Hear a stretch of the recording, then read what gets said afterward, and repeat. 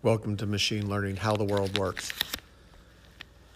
I want to talk about the sun and particularly the photosphere of the sun. That's one of the great mysteries of how the sun operates.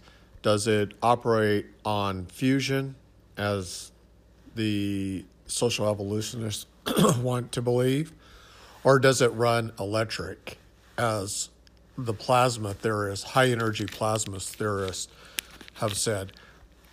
Well, my theory is my belief is that the sun receives power from somewhere within the Milky Way,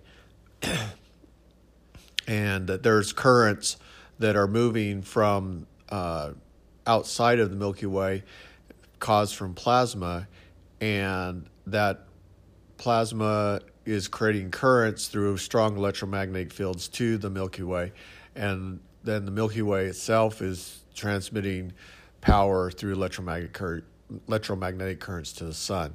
Okay, and one of the important phenomena we can detect for the electric sun is the photosphere. So I'm going to explain that now. The plasma of the sun creates a double layer on the photosphere. Plasma has voltage. Most of the space within the galaxy is occupied by plasma, ionized gas, and negative charges. Therefore, most of the space would have voltage or current as a result of plasma creating strong electromagnetic fields. And we know from Tesla in his wireless power that electricity can travel along within electromagnetic fields and produce current without wires. Dark current is external to the sun and converges on the sun's electric field.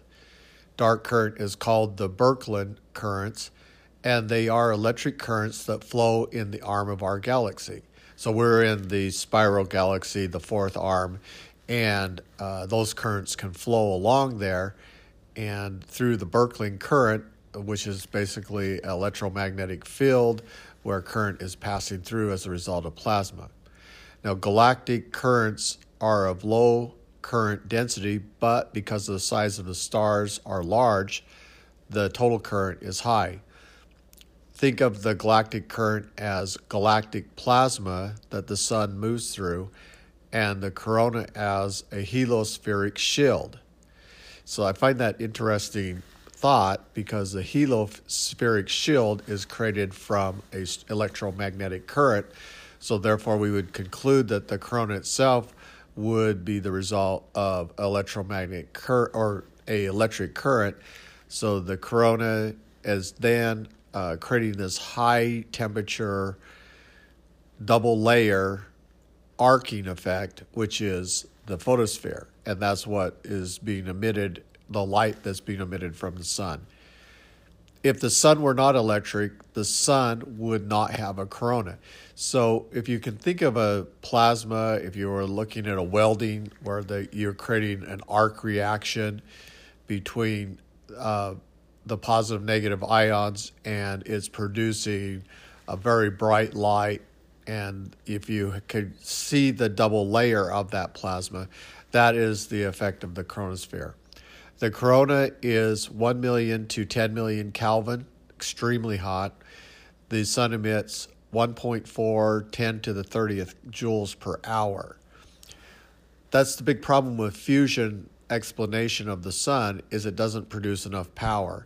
The only way to produce or the amount of power or joules per hour that the sun produces is through electric current. The drift current is of accelerated positive ions and produce what we call the solar winds. The electric field accelerates the ion particles escaping from the sun. The dark current creates a current density increasing the normal glow on the photosphere. The normal glow region is the sun's corona. Next, as we get closer to the sun, the current density becomes extremely large and we enter the arc region of discharge, the photosphere.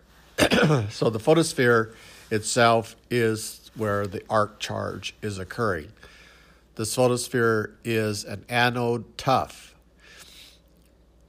An anode, so is your positive, cathode is negative.